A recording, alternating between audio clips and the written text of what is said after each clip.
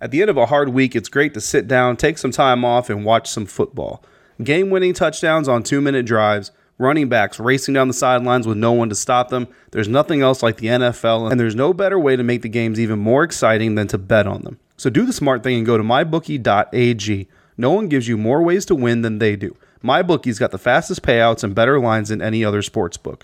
Don't forget, where you're betting is just as important as who you're betting on, and mybookie.ag is the best in the business. If you're the kind of guy that likes to bet a little and win a lot, try a parlay. If all your picks come through, you'll multiply your winnings.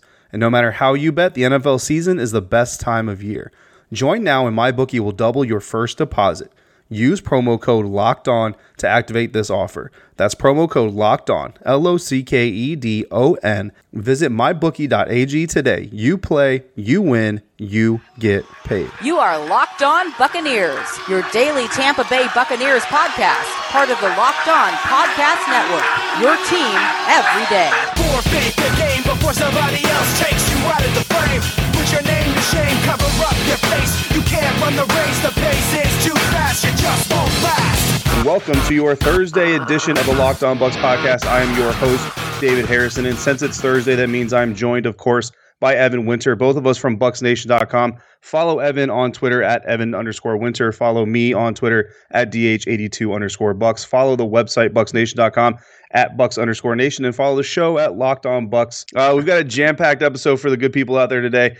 So jam-packed that we've actually changed the lineup of this episode like, 2 or 3 times because there's actually so much going on for a Wednesday that we had to mix it up and shuffle it up.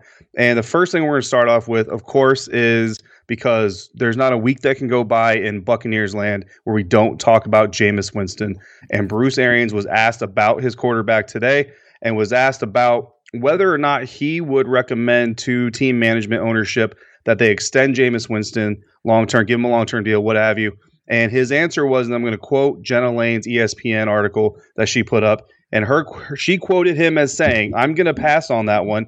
I'm going to wait until the end of December." She went on to say that he said that Coach Arians said there's been really, really, really good. There's 3 reallys, and there's been some really, really bad. 2 reallys. I don't know if that makes a difference. And then he said, I'm going to pass until it's over, and then we'll make a decision. Yeah. So a lot of people are making a lot of those comments. Evan, what do you make of those comments? They're very interesting. Obviously, all we can do is speculate on the comments, but at the same time, how can you not speculate on these comments? Bruce Arians was pretty adamant about why he came out of retirement to come to Tampa Bay and coach his team. Obviously, A, his health was improved. B, he just missed football. And this is a direct quote from whenever he first stepped up to the podium, whenever he was first hired back in January. And he said, and this is an exact quote, there's 3 keys to winning this league: ownership, general manager, and head coach combination. Then when you got a quarterback, that's a pretty good start. So Arians was already committing to Jameis Winston back in January.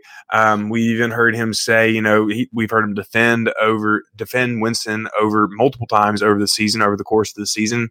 And at the same time, we just know that Arians is a JW guy, at least until now, these recent comments. And I find it very interesting. Yeah, it was kind of a odd question saying if you had to sit down today, but Jenna contextualized it very well, I feel like, in her piece, saying that Arians was very committed to Jameis Winston over the course of the summer, over the offseason, again, like that quote I just read to y'all. So it's very strange that all of a sudden he's saying that I want to wait to the end of December and see what I've got going on. Yeah, no, I mean, all of that makes sense. And, can I ask you a question? Because I know it's happened to me before. Have you ever gone to a store to buy one thing and walked out with a completely different thing? Oh, yeah, that's American way, I feel like. Exactly. So I kind of feel like that's what could happen with Bruce Arians. Like, Bruce Arians came to Tampa and he entered the building saying, I'm going to take Jameis Winston. We're going to take Jameis Winston in this team and we're going to turn it into this. We've already established that this team apparently was not what Bruce Arians thought it was. No. When he inherited it, and then with the pieces that he brought in along with Jason Light to improve it, so to speak. That's already been established. So it's possible that Bruce Arians came in 2-1 Bucs saying, here's what I see that I'm coming into the doors to get this. And Jameis Winston's a big part of that. But then once he got into the building, which would be the store in our analogy, he realized, maybe I don't want that. Maybe I don't need that.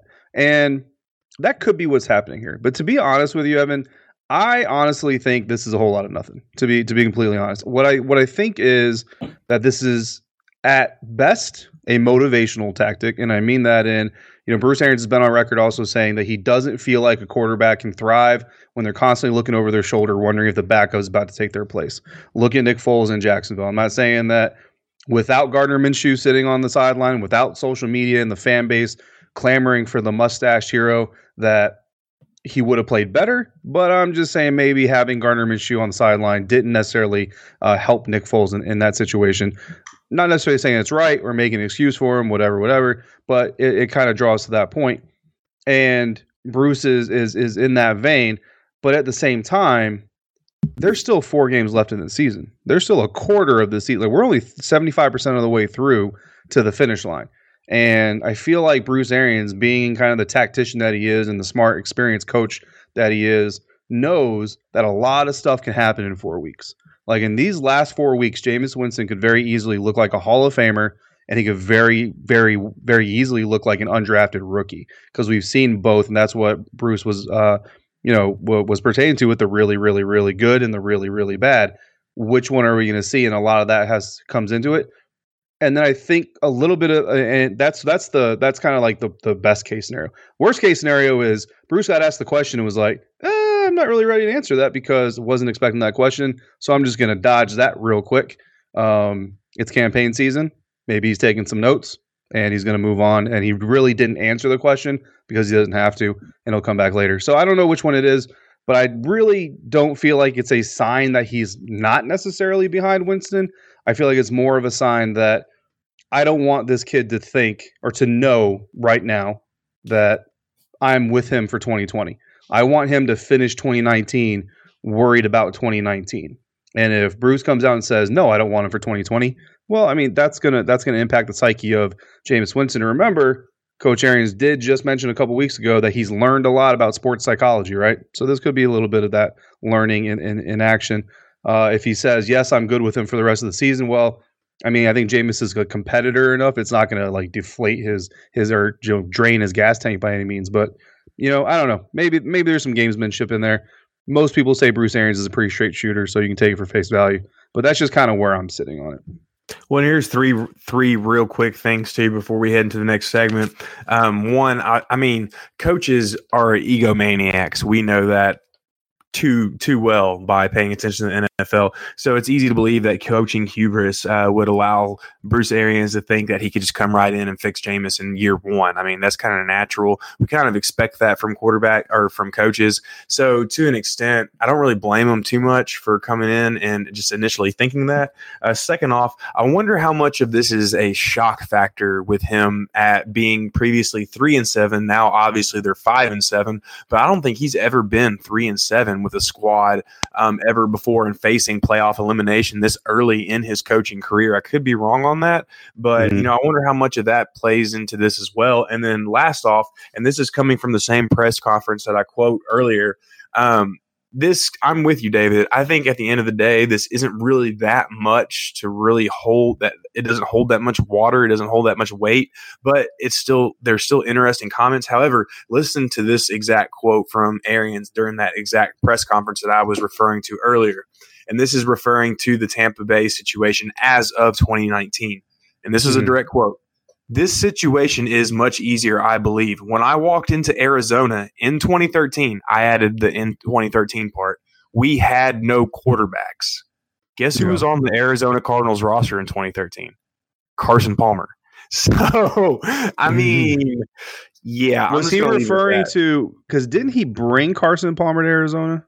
Oh, yeah, he did, but at the same time, I wonder if he was talking about like when he got there, that's why he brought cars. That's a good point. And it says Arizona had yet to trade for Carson Palmer or sign backup quarterback Drew Stanton. But at the same time, Carson would still be brought into a new situation, just like Jameis would be brought into a new situation this year. See what I'm saying? Oh, most definitely. And many people have said that learning a new system or new scheme, especially as a quarterback, is basically like learning a new language. And I don't care how long you've been speaking whatever language you were speaking before, learning a new one is not going to be an easy process.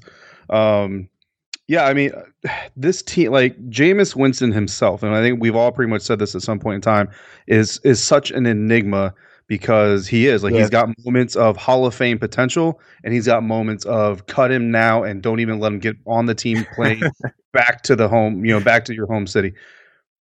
And this team, Bruce is living the enigma, man. Bruce is living the enigma. Yeah, because I mean, you look at this like I almost look at this as a 5-7 or as a 7-5 football team in a 5-7 body. You know what I mean? Because I mean, you look at the Matt Gay kick against the Giants. You look at, I mean, pick a game. San Francisco. You got multiple. I mean, Seattle. Like San Francisco and Tennessee. Seattle. You can argue that they're one play away. Tennessee, I think you're probably like 2 or 3 plays away from getting a win there. So I mean, this team with just a couple of sways of the crossbar could easily be 7-5, 8-4 right now, going to the last 4 games of the year.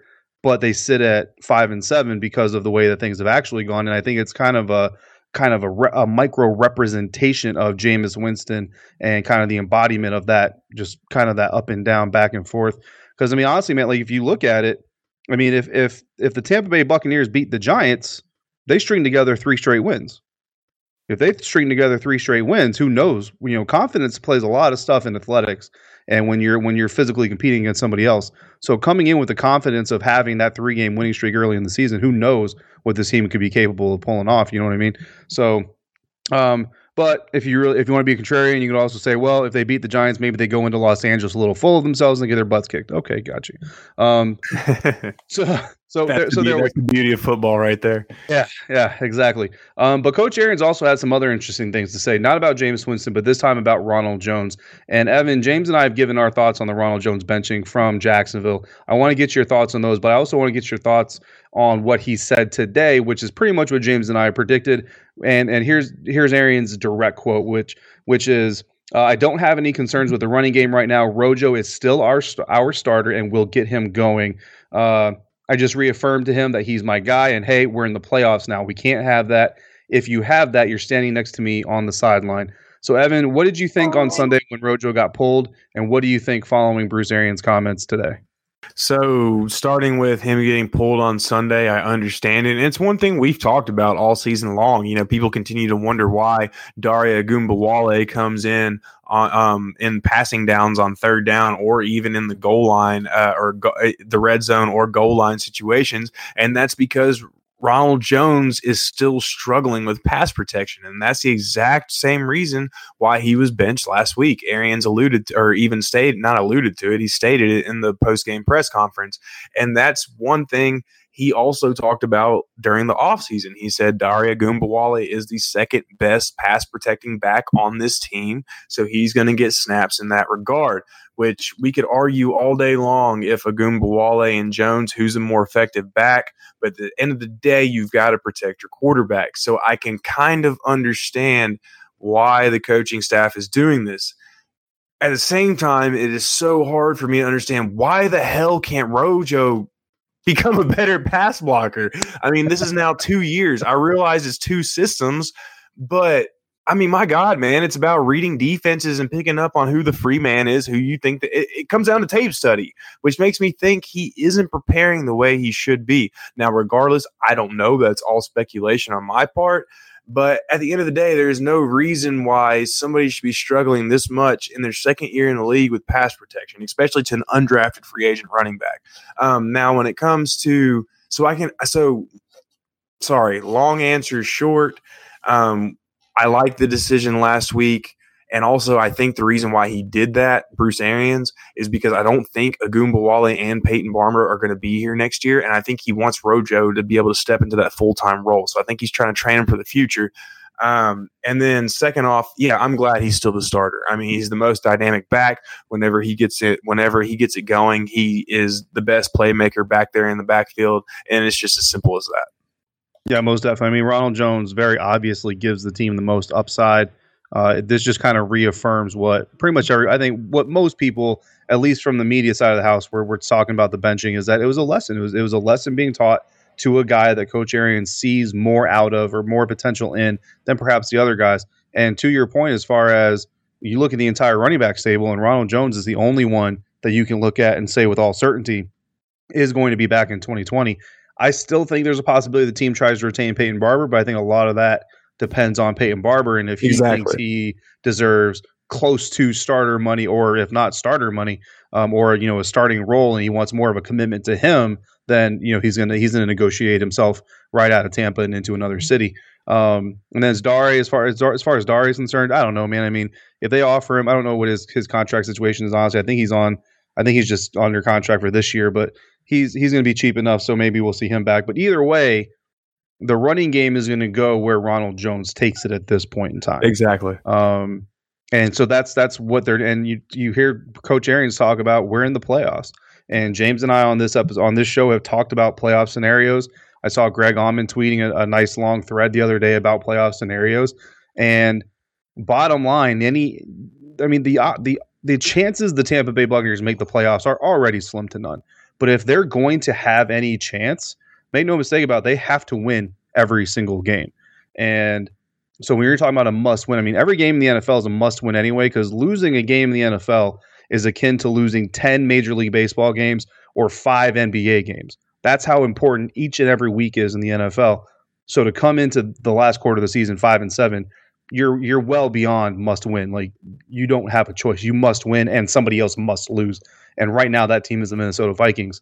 But again, so if you're fighting for your life, literally, as far as this season is concerned, and I don't think Bruce Arians is sitting in one buck saying, we'll see what happens next season. I think Bruce Arians is very much focused, trying to get this team focused to, we must win to keep our playoff hopes alive. If their playoff hopes are dead in the water mathematically and realistically, then they can start talking about developing for next year. But he wants his players locked in like it's the playoffs, because it is the playoffs. You lose, you go home at the end of the season. So I like it. Hopefully everybody else likes it, and I'm confident that we're going to see a better Rojo because of it. As far as why it's taken him 2 years, Evan, I have no idea. But I honestly would argue that he probably spent most of this offseason trying to become a better running back and being a better back as someone who sees the field better, because that's where I see his biggest increase this year over last year is, and in college, to be honest with you, is his ability to see the field and see the defense as a runner better. So I think with all the time he probably spent in that aspect of his game, honestly, he probably just didn't have much more time to spend in the blocking. That's not really a good answer, but I think that's really the only one I can provide. Well, I mean, it makes sense. Get better at what you know how to do best, and then the rest will kind of come with it. I can see the logic in that. So, I mean, yeah, you're right. It's not a very fulfilling answer, but at least it makes sense. I'm not just going to swat it away like some kind of fly or something like that. And and also at the same time, you want to give your second round pick the most opportunities to show what he can do, especially whenever you have 2 undrafted free agents on the roster, right? Most definitely. Well, Evan, we are going to talk a little bit of Colts, but before we get to that, we have a voicemail from Joe in Ocala, and he's talking about another Buccaneers player who's got a contract situation coming up. Hey, guys, Joe from Ocala. My question today is, Hey, guys, Joe from Ocala. My question today is, I heard the Cooking with Mark Cook and the Pewtercast talk about Shaq Barrett wants to come back to Tampa and he's willing to do a hometown discount. And, you think, they were talking with a number of $15 million, $14 million for him to come back to Tampa next year. My question for you is, if Sue and JPP don't come back and you have to get some rookies, or is Shaq Barrett going to be as good without those guys here? Let's see what you guys think about that, because I'm not sure. He looks like an amazing player. I don't know how much of that has to do with Sue and Vita taking up so much in the middle, which is creating a lot of opportunities for him, and if he's worth that much money. I don't know. See what you guys' thoughts are about it. Go Bucs. So, Evan, it just so happens that on Wednesday at BucsNation.com, you had a column go up that pretty much addressed a lot of what Joe is asking here. So, if the Buccaneers shell out that dough and bring Shaq back to Tampa in 2020, what's going to happen? It's hard to say.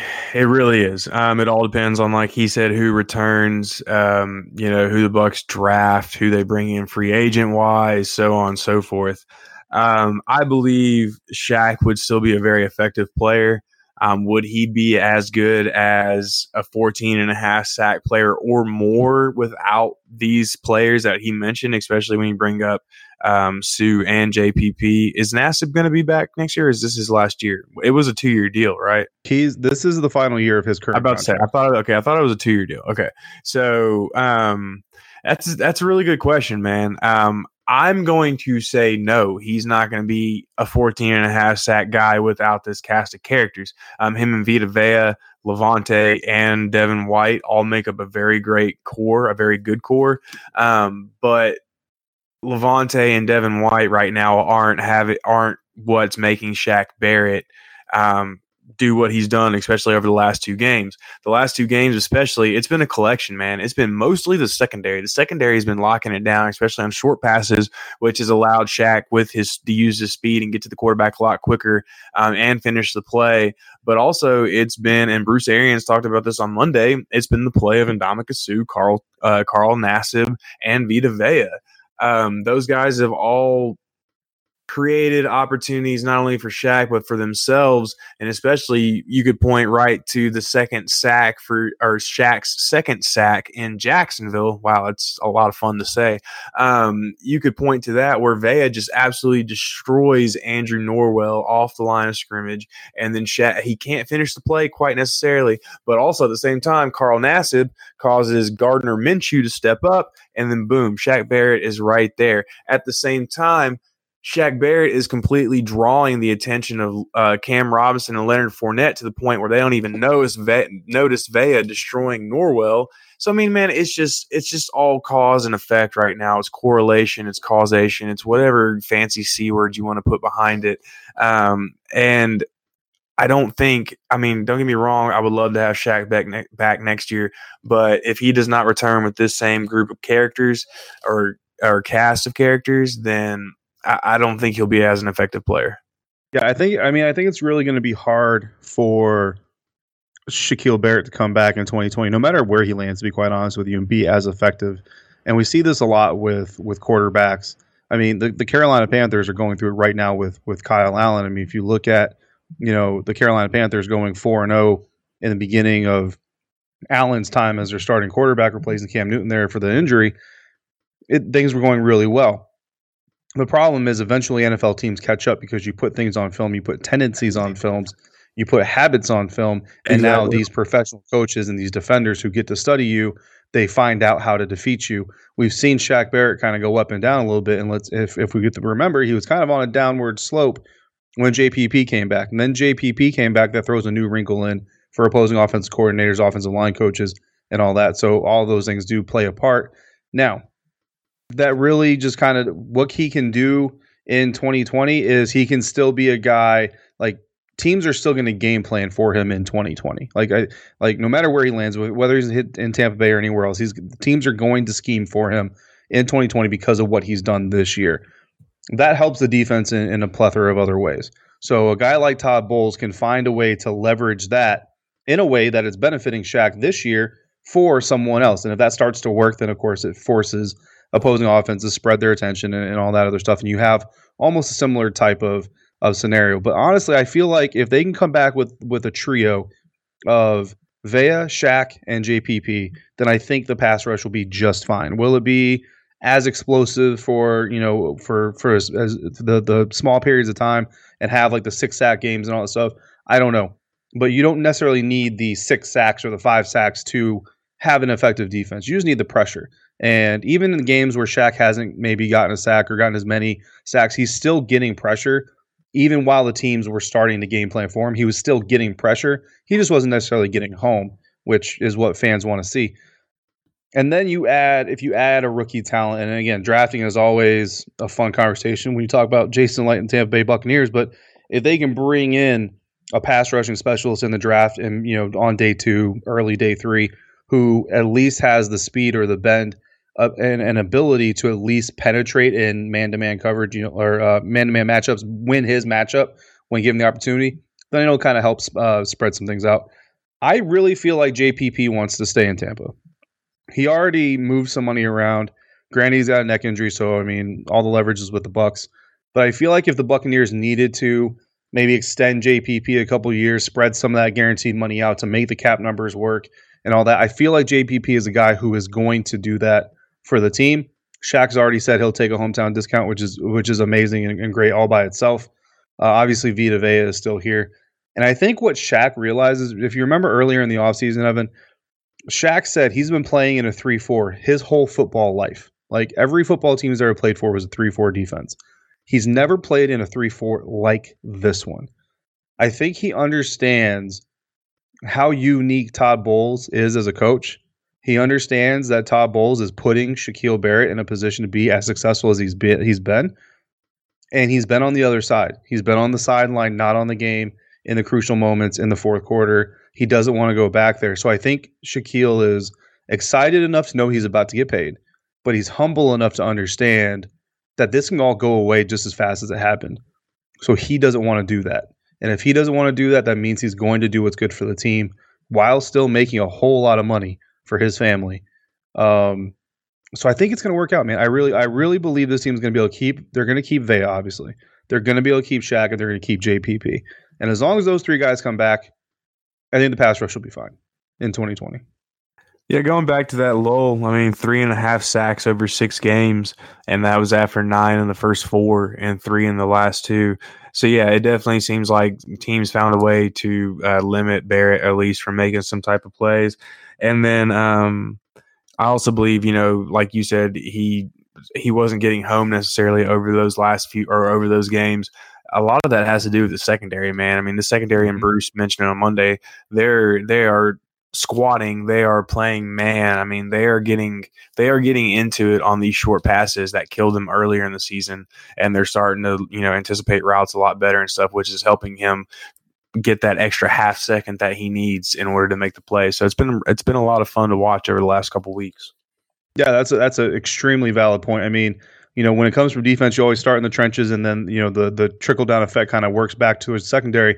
But there's a residual effect there from the secondary that can trickle on back down to the front, because if you've got a pass rush that allows your secondary to be aggressive, but then you've also got a secondary that, when the pass rush doesn't necessarily get home, can extend the coverage to force a quarterback to hold the ball a little bit longer. That then trickles back down and allows guys like Shaquil Barrett. Because Shaquil Barrett, I'll tell you, people can say anything you want about Shaquil Barrett, but one thing you're probably never going to be able to say about Shaq Barrett is that he gives up on a play. Oh, hell no. As long as that quarterback is standing there, if Shaquil Barrett is laying on his stomach, he will use his fingertips and tippy toes to crawl towards that quarterback to try to make contact before that ball's out of the hand. So he'll use his tongue if he has to. He'll bounce off his tongue. There you go. So as the secondary gets better, and another year, maybe a veteran presence, maybe a rookie, a talented guy like a Delpit or a Kuda from Ohio State, whoever comes in there and makes them even more effective, that all helps as well. So, and even 3.5 sacks over 6 games, man. You multiply that out by 3. It's still good. I know it's still 18. Good. Yeah. You're still looking at about a 10-sack season if that's the pace. Right. Okay. Are we going to cut the dude because he only got 10 sacks? That's pretty good. I know that's not what you're saying, Joe. I'm just, you know what I mean? I think he'll be okay. Once you start getting paid like near top dollar, it's hard to ever justify getting paid near top dollar. That's just the business. You know what I mean? Well, and the expectations rise too. Yeah, exactly. So it's just natural. That's what I'm saying. Like, I don't think he'd be 14.5 sacks. I think you're, like you said, about 10, maybe 12 sacks a year, something like that, which I would be more than happy with that. More than happy. Oh, most definitely. All right, Evan. So we're already pushing the time limit, but real quick, we fortunately gave you some time to prep this before we recorded tonight. Give me 3 keys to winning against the Indianapolis Colts. And then, like I told you, I'm going to call one the skeleton key. That's one I want last. And essentially, your skeleton key is going to be, this is the key that's got to work. This is the door they've got to get through, or they're not going to win this game. All right, so I'll make it quick for you. So we'll start with the three keys. Number one are mistakes. Tampa Bay cannot have these stupid penalties. They cannot have the turnovers. I know they've been better about the turnovers. They haven't been better about the penalties, though. They cannot make those type of mistakes. The Colts, yes, they might be lacking on talent right now. Marlon Mack actually had a limited practice today, so it looks like he might be back this week. I don't know about T.Y. Hilton. But they're a very well-coached team, and well-coached teams are not going to make mistakes. They made a couple of mistakes against the Titans. I will throw that in last week. But overall, they're going to look to correct those mistakes, and so Tampa Bay cannot make more mistakes than the Colts. Second are special teams. Oh, my God, y'all are going to hate on me so much for this. But one of the reasons why the Titans won the game last week is because they blocked a field goal and returned it for a touchdown against the Colts. That was actually a field goal attempt that would have put the Colts up by 3 points in that game. So that was a 10-point swing, and that was huge. Tampa Bay has looked a lot better over the last few weeks on special teams, especially when you talk about TJ Logan returning punts, and especially when it comes to Matt Gay kicking field goals. But at the same time, they're going to have to win. And even if they can make a play on special teams, that's been the key to beating the Colts so far this year. I believe Miami had a big play on special teams as well whenever they beat them earlier in the year. The third is defend the play action and the bootlegs. The Colts love to run this stuff, and it is especially easy for an opposing defense to buy into the fact that they're running the ball because they love to run the ball so damn much. So, I mean, as soon as an opposing defense sees the Colts guard, whether it be Quentin Nelson or the other cat on the other side, I can't think of his name right off the top of my head. As soon as they see them pull, or as soon as they see the offensive line take a step forward, as in a run block scheme, whatever it be, gap or zone, whatever, it's natural for the defense to think that they're running the ball, and that's whenever a Jack Doyle can get loose, or a Zach Pascal, who is going to be huge guarding this week. He's not your most talented receiver, but he is sound in his technique, and he knows how to pick apart a defense, especially in zone. So those are my three keys. The skeleton key, though, and this can exemplify a lot of things. It can be a lot of things. And I'm going on both sides of the ball here. It's win the trenches. That's where the Colts make their hay. Obviously, Quentin Nelson. You've got Ryan Kelly at center. You've got Costanzo out there, and I can't think of the other two cats right off the top of my head. And then on the other side of the ball, you've got what's his name? He's got two last names. I can't think of his name. Either way, but you've got to win the trenches, and you got Justin Houston on the edge. You've got to win the trenches against this team. If you shut down the run, and if you can get interior push against the Colts, then you're going to win this game. And on the defensive side of the ball, if you can control the tackles and get some kind of edge rush and force Brissett to step up and not go side to side, then you're going to win the game. My favorite matchup, and this is what I'm going to be watching. I don't care about what else is going on during the game. I'm going to be watching Vita Vea versus Quentin Nelson, man. I cannot wait to see what happens there. Yeah, I can't. It's going to be fun. I have a feeling that my know your enemy this weekend is going to be Quentin Nelson. The X Factor is going to be Vita, just because I'm on board. I think everybody's pretty much on board. That's the matchup to watch in this game. And I can't disagree with any of your keys, and especially your skeleton key. I mean, I'm getting this Colts offense off schedule and behind the chains is going to be so important, and forcing Jacoby Brissett to throw the ball in known passing down situations, allowing that pass rush to pin their ears back and really get after it is really going to be important and play a big part of this whole thing. I think no matter whether or not a guy like T.Y. Hilton is healthy, which I don't think he will be, or a guy like Paris Campbell's there, or even Marlon Mack. And it starts with the running game, whether it's Marlon or whether it's any of the other guys. If you can stop that first down run for no gain, a loss, maybe a 1 yard gain, you're automatically putting them off schedule. You're taking them off schedule. You're forcing them to lean on Jacoby more than they probably want to right now. He hasn't looked very comfortable as of late. So making him even more uncomfortable on the road, that's definitely going to be the area to watch. So, Evan, we're going to get out of here. All the listeners, of course, we appreciate you guys listening. All the Bucs Nation readers as well, we appreciate you guys reading. This episode has been brought to you by Away, who creates thoughtful products designed to change how you see the world. For $20 off a suitcase, visit awaytravel.com/lockedon. Use the promo code LOCKEDON during checkout, If you're listening on the go, you can visit away right now. You can find this and all other offers from Locked On sponsors at lockedonpodcast.com/offers. James and I will be back tomorrow for our final game preview. Usually Evan gives a score prediction because I forced him to do so, even though it's Wednesday night. We literally have the initial injury reports, which almost mean nothing, but I've decided to stop forcing him to do so. However, if you want to know what Evan thinks about how this game is going to turn out, hit bucsnation.com as we get closer to the game. We have a staff collective prediction post that goes up that Gil Arcia, our site manager, puts up before the game every weekend. That's where you can see Evan's predictions, my prediction, James Bailey, everybody's. But for those of you who join us tomorrow, you'll hear James and I on the air here at Locked On Bucs giving ours. Until then, have a very safe and pleasant Thursday afternoon, Thursday evening, whenever you're listening to this. And thank you so much for joining us right here at Locked On Bucs.